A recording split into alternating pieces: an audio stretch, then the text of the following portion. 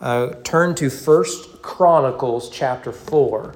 1 Chronicles chapter 4. Now, I'm willing to bet it's been a long time since we've looked in this church or any church you've ever been at, the book of 1 Chronicles. And if you've never read 1 Chronicles, there is good reason for that. The majority of it is genealogy. So when we went through Genesis and people complaining about all the genealogies, you know nothing until you come to 1 Chronicles. Now, the genealogies are important in what the author of 1 and 2 Chronicles is doing. So we want to look at two verses. It's not genealogical, but it is a passage we've probably heard of, even though if we haven't read it or even knew where it was. So 1 Chronicles chapter 4, if you'll stand with me, we'll read these two verses about our boy Jabez. The writer of 1 Chronicles writes under inspiration of the Holy Spirit, Jabez was more honorable than his brothers, and his mother called his name Jabez, saying, because I bore him in pain. Jabez called upon the God of Israel, saying, oh, that you would bless me and enlarge my border, and that your hand might be with me, and that you would keep me from harm, so that it might not bring me pain. And God granted what he asked. Let's go to the Lord in prayer. Our Father, every time we gather, we plead for the same thing. Believe in your word. We want to see you, and we want to be transformed by the gospel. And we believe this is the work of the Spirit, and we ask that your Spirit would show up in a mighty way. We have your text before us, your revelation before us. May we receive it. May we be changed because of it. So open our entire being that we would become more like you. May I decrease that you can increase. In the name of your Son we pray. Amen. Yeah. Many of you all know that when I was in high school, I worked in retail. Even though I lived in Owen County, my wife and I went up, because we were dating then. I just turned 16, just got my license. So I've been 16 about 6 months by then. Just got my license. We went up to Florence, y'all, on a little date like we do. And I swung by a family Christian store 132 in Florence, Kentucky. And while we were there, I was a Christian music junkie, and I went and got me a CD or something like that. And up on by the register was a sign that said hiring music department. And that was just the dream job for a high schooler, where everyone wants you to work at Dairy Queen locally or something like that. The chance of working in the field that you already had an interest and some knowledge in, this was just ideal. And the drive was nothing for us in Owen County. We drove an hour just to see traffic, I guess. So I immediately got an application. Remember those? Drove home, had my parents help me fill it out, grabbed my then girlfriend, now wife. We drove all the way back to Florence, and I turned it in, got the job. Loved that job. I would actually give about 5 years of my life to family Christian stores, 2.5 years at 132 in Florence, 2.5 years at Store 77 in Louisville. And there are two things that kept me employed in Christian retail. Two things. The one was the Left Behind series. We sold thousands of them.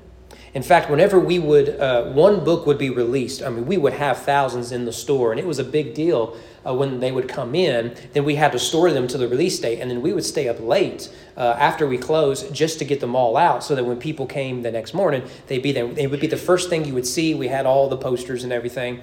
And then that day that book 7 was released, we had pre-buys for book 8. And so we spent weeks, people coming to pick up their books or buying another. Left Behind kept me employed. There was another product that kept me employed. It was a little book, a little tiny book, maybe that big. We have a copy of it, along with the Left Behind series, in our library. I know because I read it last week, our copy of it, because I think I must have gave mine away or sold it or something to pay for seminary books. And that book was by Bruce Wilkinson, called The Prayer of Jabez. And you all remember the Prayer of Jabez? I believe it came out in 2000, 2001, something like that. It was a runaway bestseller. Just a little tiny book. It's like 80, maybe 90 pages, but it's not like it's not a complicated read. It's a very simple read, which is what made it so attractive. Before I read Prayer of Jabez, I read the Prayer of Jabez for Teens. But you could also get the prayer of Jabez for men, for women, for singles, for couples, for husbands, for wives, for moms, for dads, for high schoolers, college students, middle schoolers, kids. You can get them for the elderly, get them for the young, get them for retirees, get them for the working, get them for the police, the fire department. I mean, you get everything. And that's just the books. And then we sowed the gifts where you could get someone, E.T. going across the moon with the caption, and God answered prayer Jabez prayer. So, whatever it is. I mean, we sowed all kinds of gifts, and we sowed a music of prayer Jabez. In fact, my favorite version of In Christ Alone we sang this morning was on a CD called Secrets of the Vine. And Secrets of the Vine was the sequel to Prayer Jabez. So to this day, it's Adrian Leshine who married Jeremy Camp from Benjamin Gate, and Jeff in the distance. What was his name? Jeff Moore in the distance. So Jeff Moore and Adrian Leshine singing In Christ Alone. Love that version. It came from the sequel of Prayer Jabez, Secret of the Vine. This kept me employed. These two products kept me employed because we sowed them like crazy.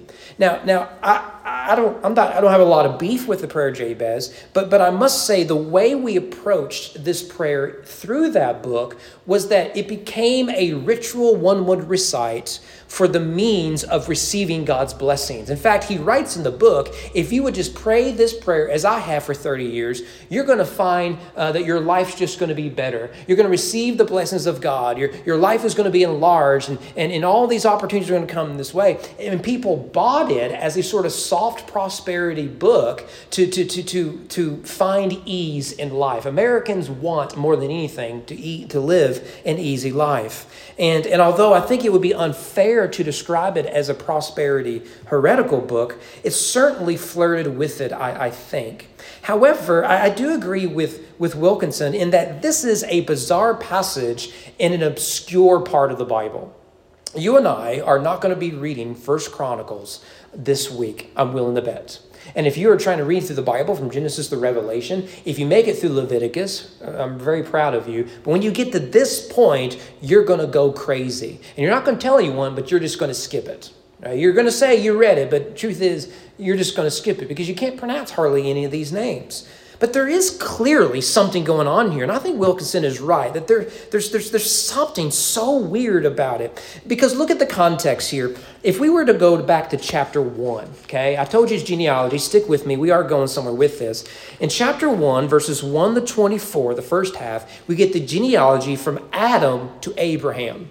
And on your own time, you could read that for yourself. In verses 28, all the way down to 54, in the rest of chapter 1, we get the genealogy from Abraham to the Edomites. That's the descendants of Saul and all that.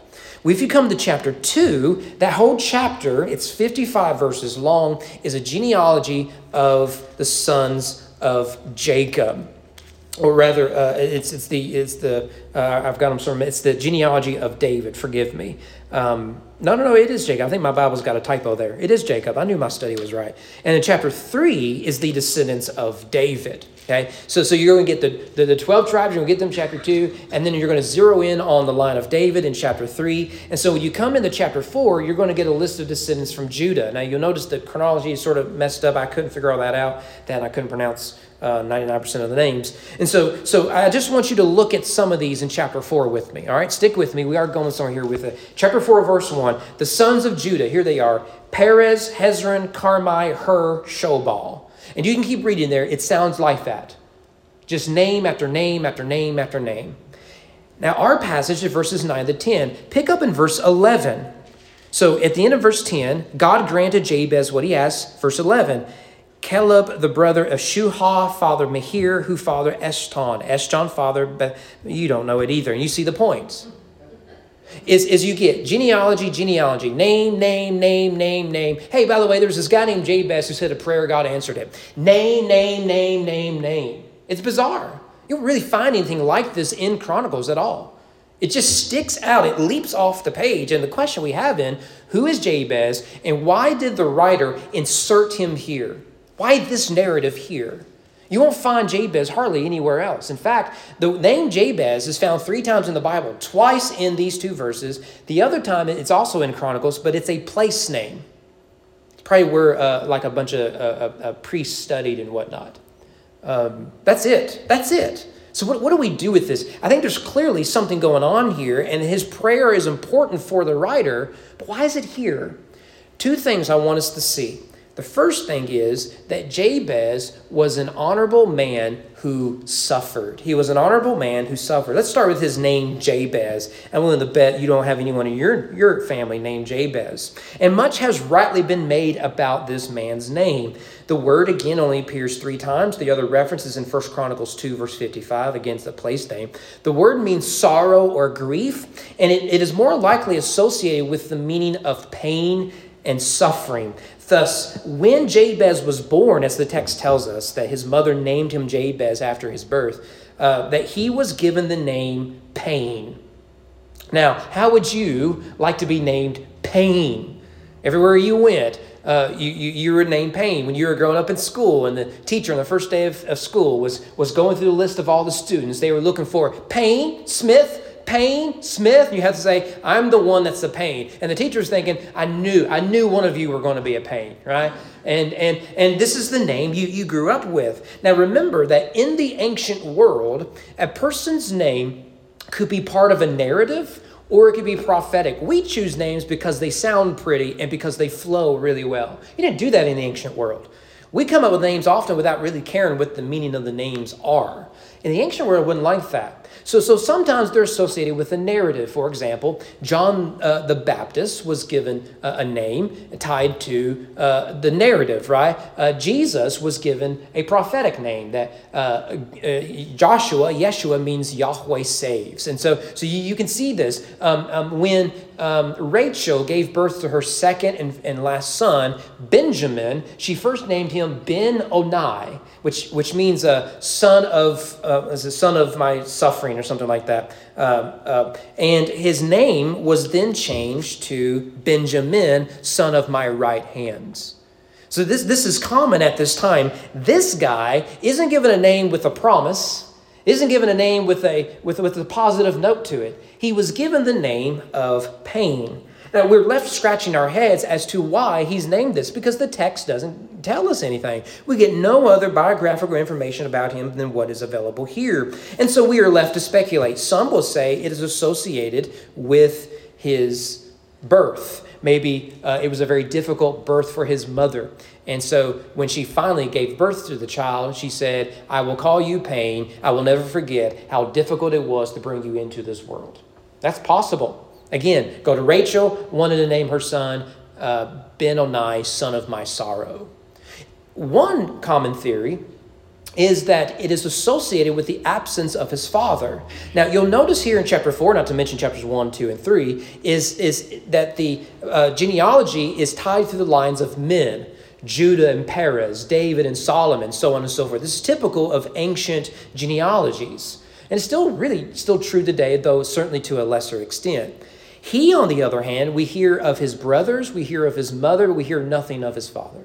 It's very possible that his father had died between conception and birth for whatever reason. And so the birth of Jabez became a reminder, not just of what she gained, but what she lost in her husband. We just simply don't know. Maybe he died a tragic death. Maybe it was in war. Maybe it was disease. Maybe it was plague. Maybe it was an accident. We just don't know. All we know is that he is named Pain. Now, regardless of his name, he lives beyond that connotation. However, in his family, everyone, and in his tribe, they would have viewed him through the lens of his name. So you can see the language there, that he was more honorable than his brothers, which implies that the way people treated him as if he was by nature of his birth, by nature of his name, less honorable than his brothers. And despite his name, he has to rise above it. Well, that's his name. Secondly, look at his ancestry. Scholars seem to agree that Jabez lived during the time of the judges. I'm not entirely for sure where they get that, unless you assume that Jabez is put here in a certain chronology. I would trust the scholars more than me, because I am not an expert on these genealogies, nor do I want to be, if I'm being honest. If God showed up and said, I need you to be an expert on this, he and I would have a long conversation about it, if I'm being honest with you. This is not my favorite part of the Bible. But scholars who do understand this better, they seem to agree he lived during the time of the judges, which is ironic considering what we're studying on Wednesdays. Now, what is interesting to me is that he is presumed to be of the tribe of Judah. And I think that's a reasonable conclusion. After all, we see in chapter 3 the descendants of David, the line of Judah. Chapter 4, we see the sons of David. And those include, you see there in verse 1, Perez, Hezron, Carmi, Hur, and Shobal. And so it makes sense that he is inserted here in chapter 4 so that we connect him to Jabez. Again, the problem is that we don't know how he is connected to Judah. His father's never mentioned. Now, do the best you can. I've tried the best I can. Okay, as in verse 9, is he connected to Kaz, Anub, Zobabah? Is he the clans of Aharhel, the sons of Harum? I don't know. It just, you have a genealogy, and all of a sudden, hey, there's a dude named Jabez who said a prayer. Thus, we are to conclude that his birth was forgettable, his name was unfortunate, and no one expected anything from him. Notice, thirdly, his disposition. He was more honorable than his brothers, there in verse 9. Despite his unfortunate name and his apparent poor reputation, he rose above it all to become what the text describes as an honorable man. He was even more honorable than his brothers. Now, this word honorable, I think, is the key to this verse. This word is used over 100 times in the Old Testament. We've actually looked at this word before. At its root, it means heavy. So don't read this as Jabez was heavier than all of his brothers, though he may have been, I don't know. But let me just sort of show you etymologically that this is associated with the idea of heavy. In Exodus chapter 5, when Moses comes and says, let my people go, in his best Charlton, whatever voice, remember what Pharaoh does is he adds heaviness to their load. Same thing in Lamentations. He has walled me about so that I cannot escape. He has made my chains heavy. That I'm trapped. I can't lift them. They are heavy. The word just means heavy. However, when it is applied, it can be applied in a negative sense and in a positive sense. In a negative sense, it could mean to be burdensome, to be severe, to be dull, or even to harden. And initially, we would think that's what it means in the text. Here's a guy named Pain who is in pain in everybody's neck. He is therefore a heavy person. He's a negative person. He's burdensome. He is dull. He is severe. However, there is a positive sense to this word, and it carries the idea of numerous or rich or honorable. Let me give you just one example of this in the context of wealth. In Genesis 13, we hear that Abraham was very heavy in livestock. You can see how the word works. He was heavy in wealth. In other words, he was rich. He was rich. And remember, you don't have digital currency at this time. If you had a lot of money, it would weigh you down. If you had coins, or in this case, it was in livestock. Now, this dual meaning of the negative and the positive, the Bible plays with that. For example, you remember Eli, the priest. He was heavy in the sense of his weight. He was also heavy in the sense that his sons were wicked. They were very wicked. So here is a heavy man with heavy sons. And you'll find that because of his heaviness, he fell back, and that's how he died. So instead of being heavy in terms of honor, he was heavy in terms of dishonor. And that heaviness is what led to his death. The Bible's playing with this dual meaning. In this context, I agree with our translations that the writer wants us to see Jabez, someone with a negative name with a positive disposition.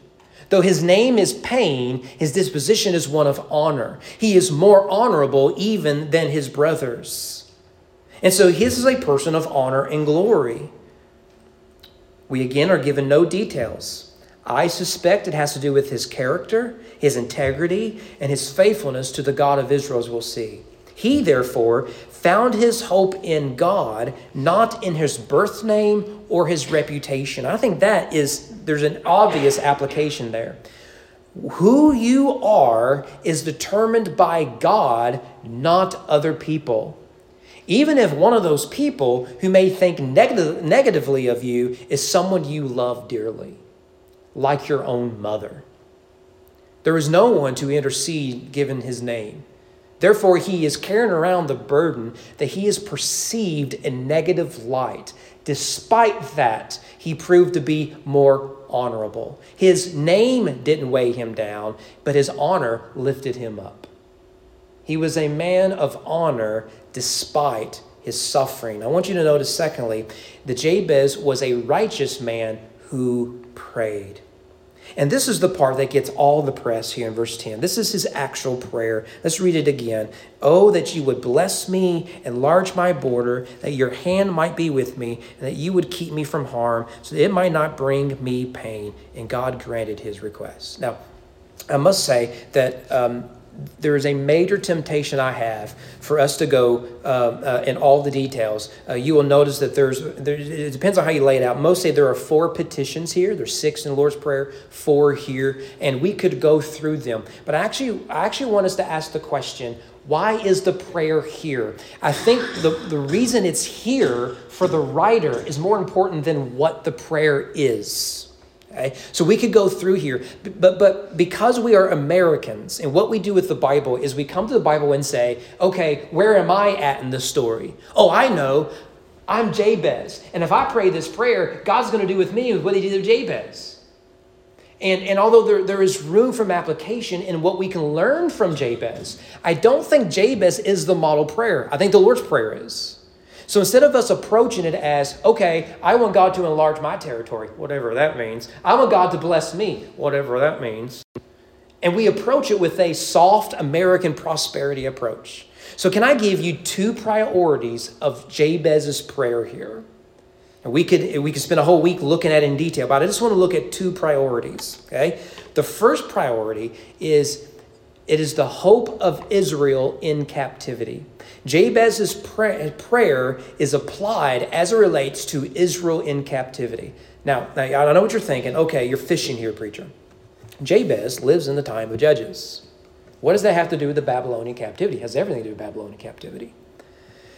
Now, remember, it's difficult for us to nail down specifics about Jabez. His father's not mentioned, nor is his connection to the line of Judah.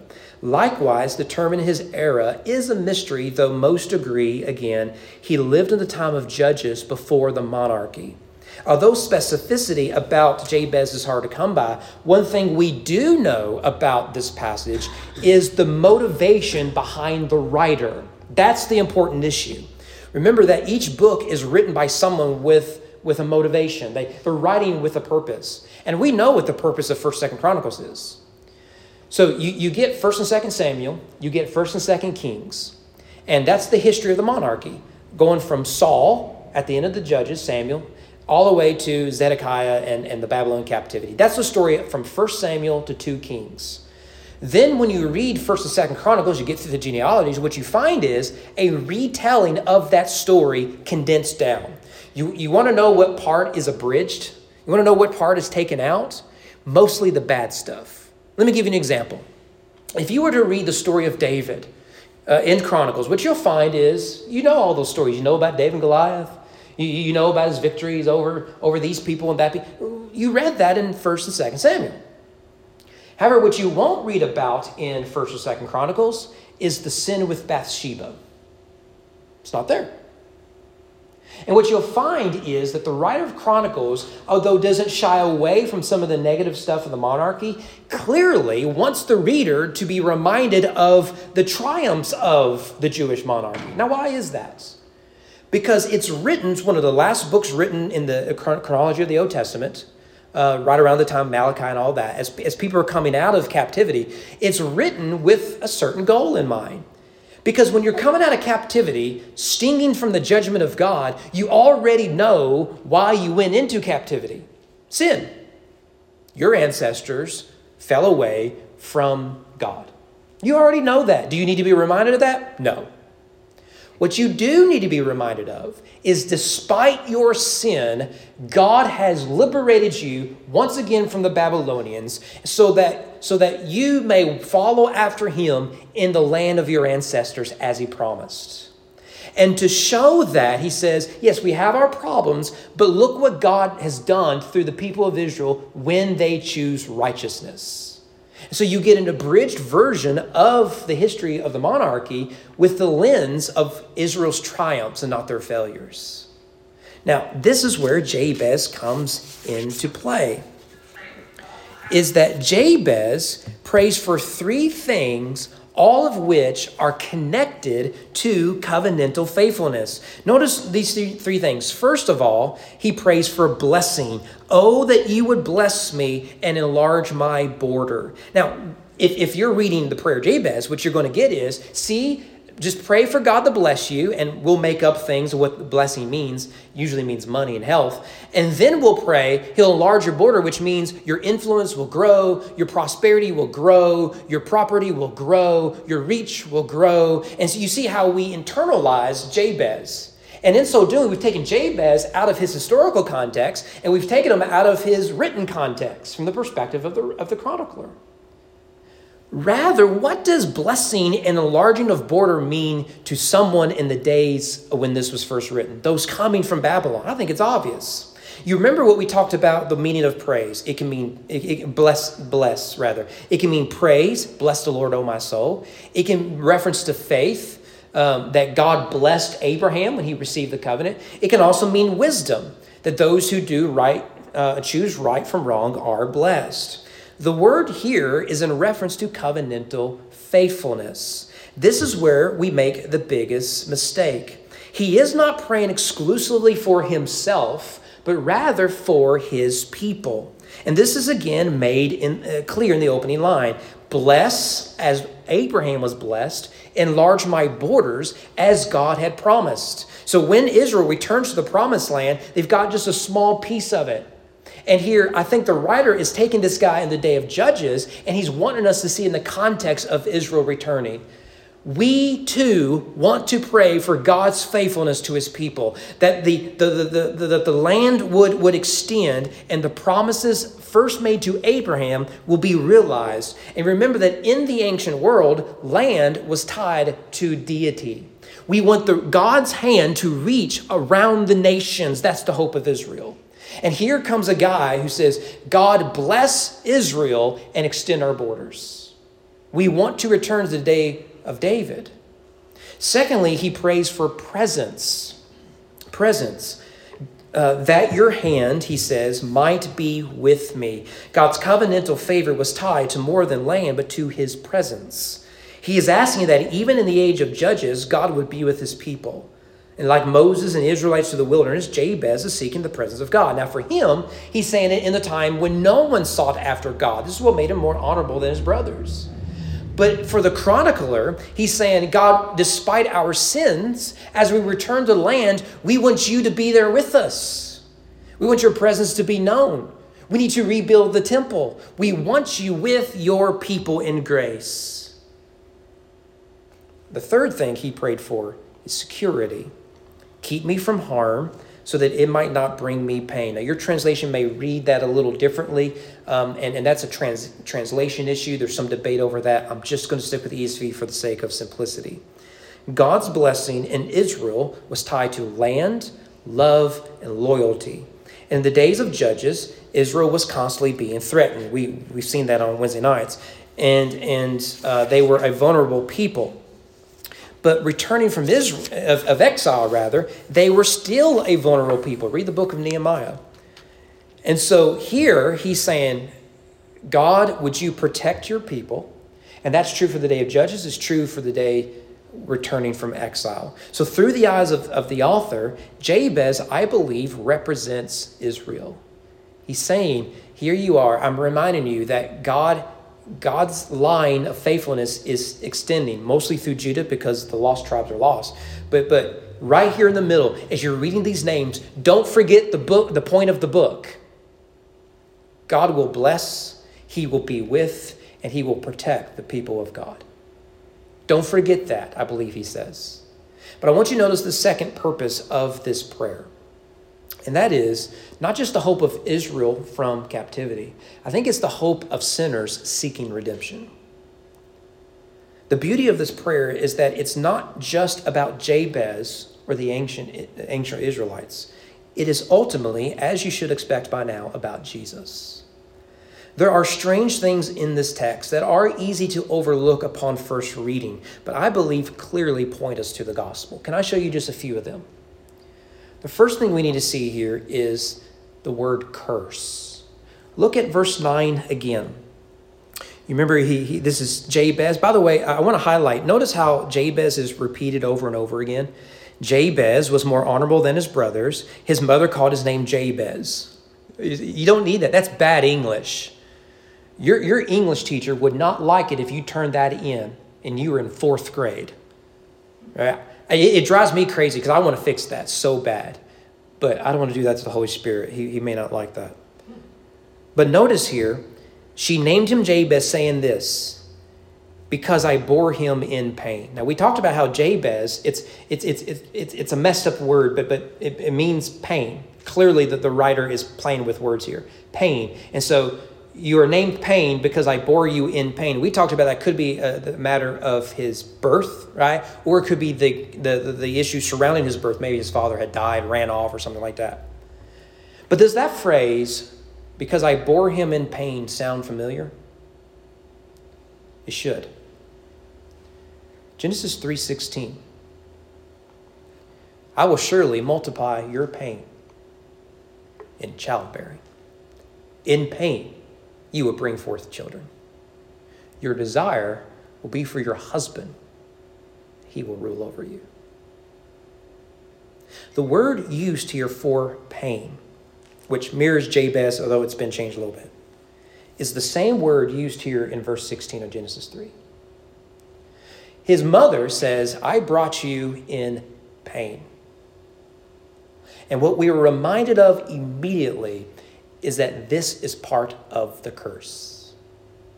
So when Jabez walks around, yes, it is a dishonorable name from his mother, but it's a reminder that he, like the rest of us, stand cursed in this fallen, broken world of sin. I think the writer is purposely using this word because we too, like Jabez, if you want to find yourself in the narrative, it is that we are under this curse. And so we live in a world of hardship, suffering, and shame, and guilt, and sin. We have been brought into this world through pain. Secondly, notice the word bless. There, verse 10. Oh, that you would bless me. If his birth is tied to the curse of sin, his prayer, I believe, is the reversal of that. So it is him acknowledging that I have been born into pain like all of us.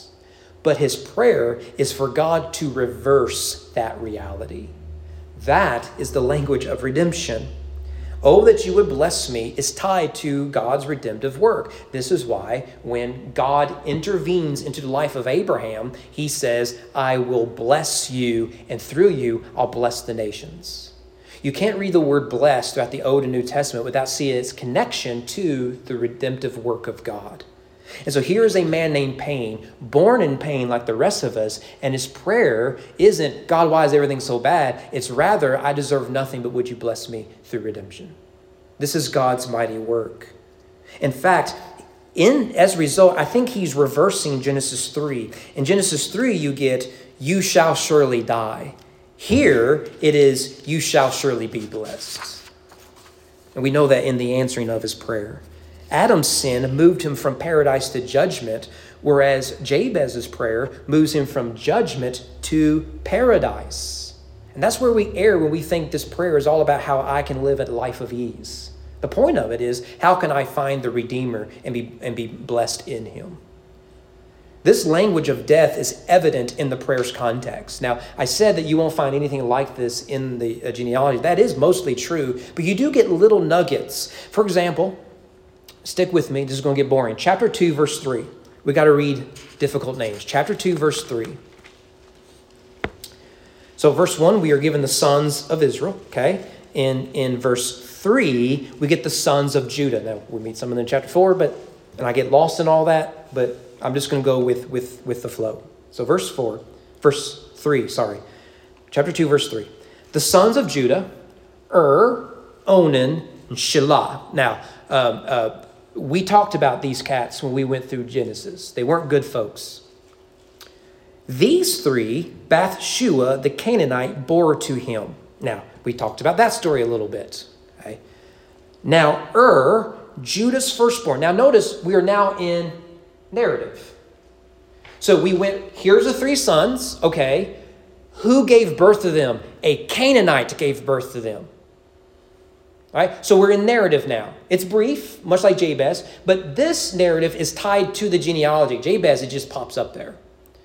So, Judah's firstborn, was evil in the sight of Yahweh, and he put him to death. What's the emphasis so far in this genealogy? It's death. Verse 4, his daughter-in-law, Tamar, remember her story. Remember, God judged He then judged Onan for not propagating the line of his older brother through his wife. And so God judged Onan. Both and Onan are killed by God. So you remember that then Judah ends up pregnating his own daughter-in-law, who is dressed as a prostitute. That's Tamar, there in verse 4. Tamar was a Canaanite, okay? His daughter-in-law Tamar also bore him Perez and Zerah. Judah had 5 sons in all. Nothing good there, is there? Well, come on down then to chapter 2, verses 6 and 7. The sons of, so here you get the sons of Perez, verse 5, Hezron and Hamuel. Here's the sons of Zerah, one of the sons of Judah through Tamar, his daughter-in-law. The sons of Zerah, Zimri, Ethan, Heman, Calcol, and Dara, 5 in all. Yeah, the sons of Carmi, verse 7, Achan, the troubler of Israel, who broke faith in the matter of the devoted things. And Ethan's son was Azariah. So you see, you get a name, brief narrative, name. What's the point of the narrative? You remember Achan? We looked at him months ago. Achan is the guy in the book of Joshua who went to Ai, sows some loot for himself so he can get rich off the suffering of the judgment of the Canaanites. And God had to judge Israel by losing at Ai, and then he and his family killed, executed. So notice here, right at the beginning of chapter 2, we get 2 narratives. What's the emphasis of both narratives? Curse, judgment, death. Disobedience.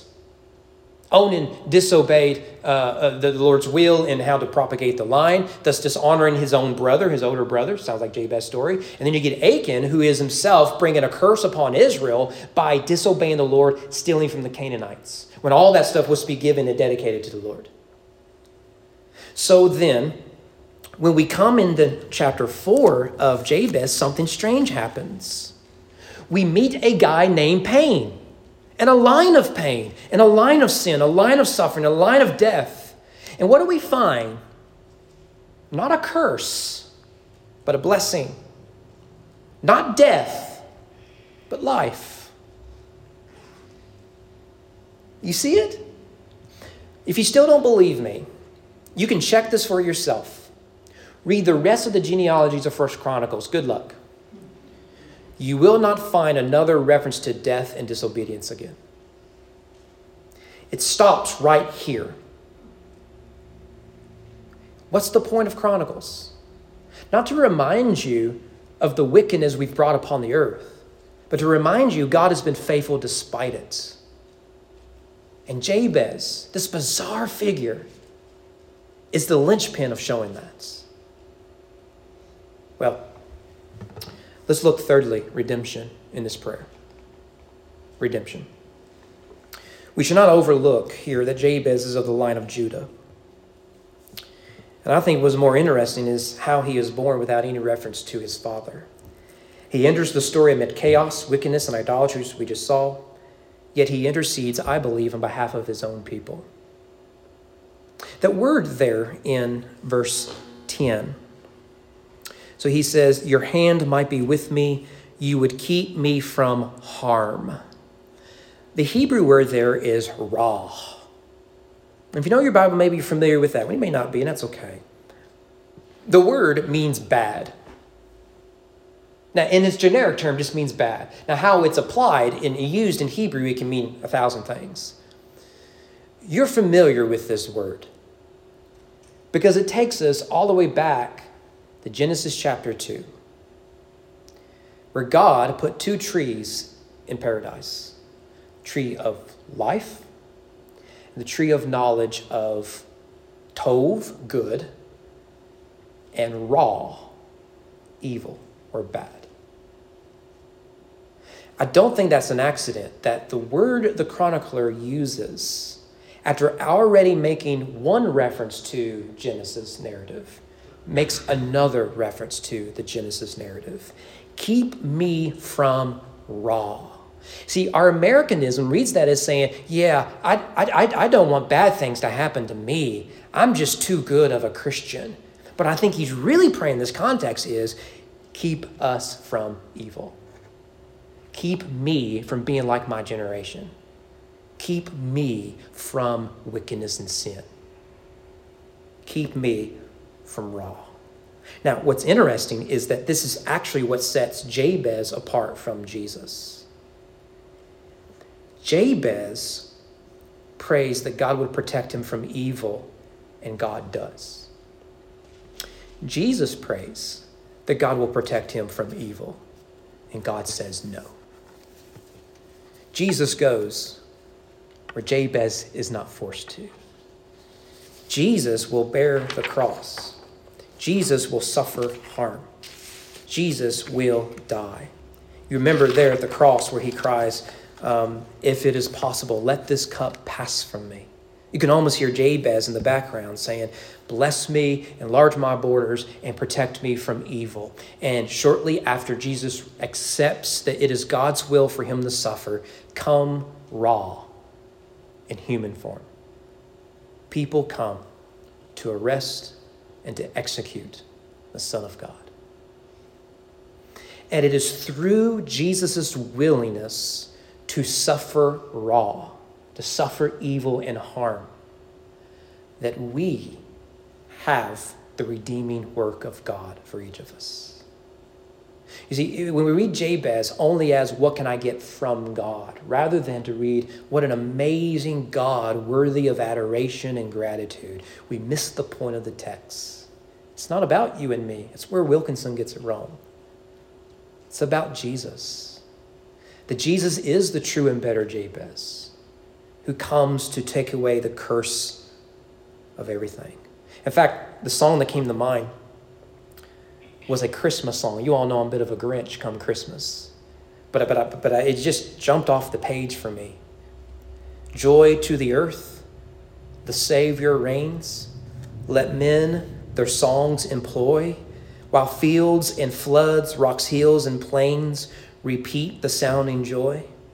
No more let sin and sorrows grow, nor thorns infest the ground. He comes to make his blessings flow, far as the curse is found. Isn't that what we long for in the gospel? Not that I would live a life of ease, but that Christ's triumph is so unimaginable that the earth itself is redeemed. That's a cosmic story, and we're part of it. Let your prayers be that big. Not for yourself, but for the glory of God. Let's pray and we'll be dismissed. Our Father, thank you for your love and your mercy. Thank you for what an incredible text. I am guilty of sometimes coming to the Bible thinking, what in the world do we do with this? It is a difficult passage. But if we would pause and just read the Bible as presented, what we find is Christ crucified, Christ resurrected,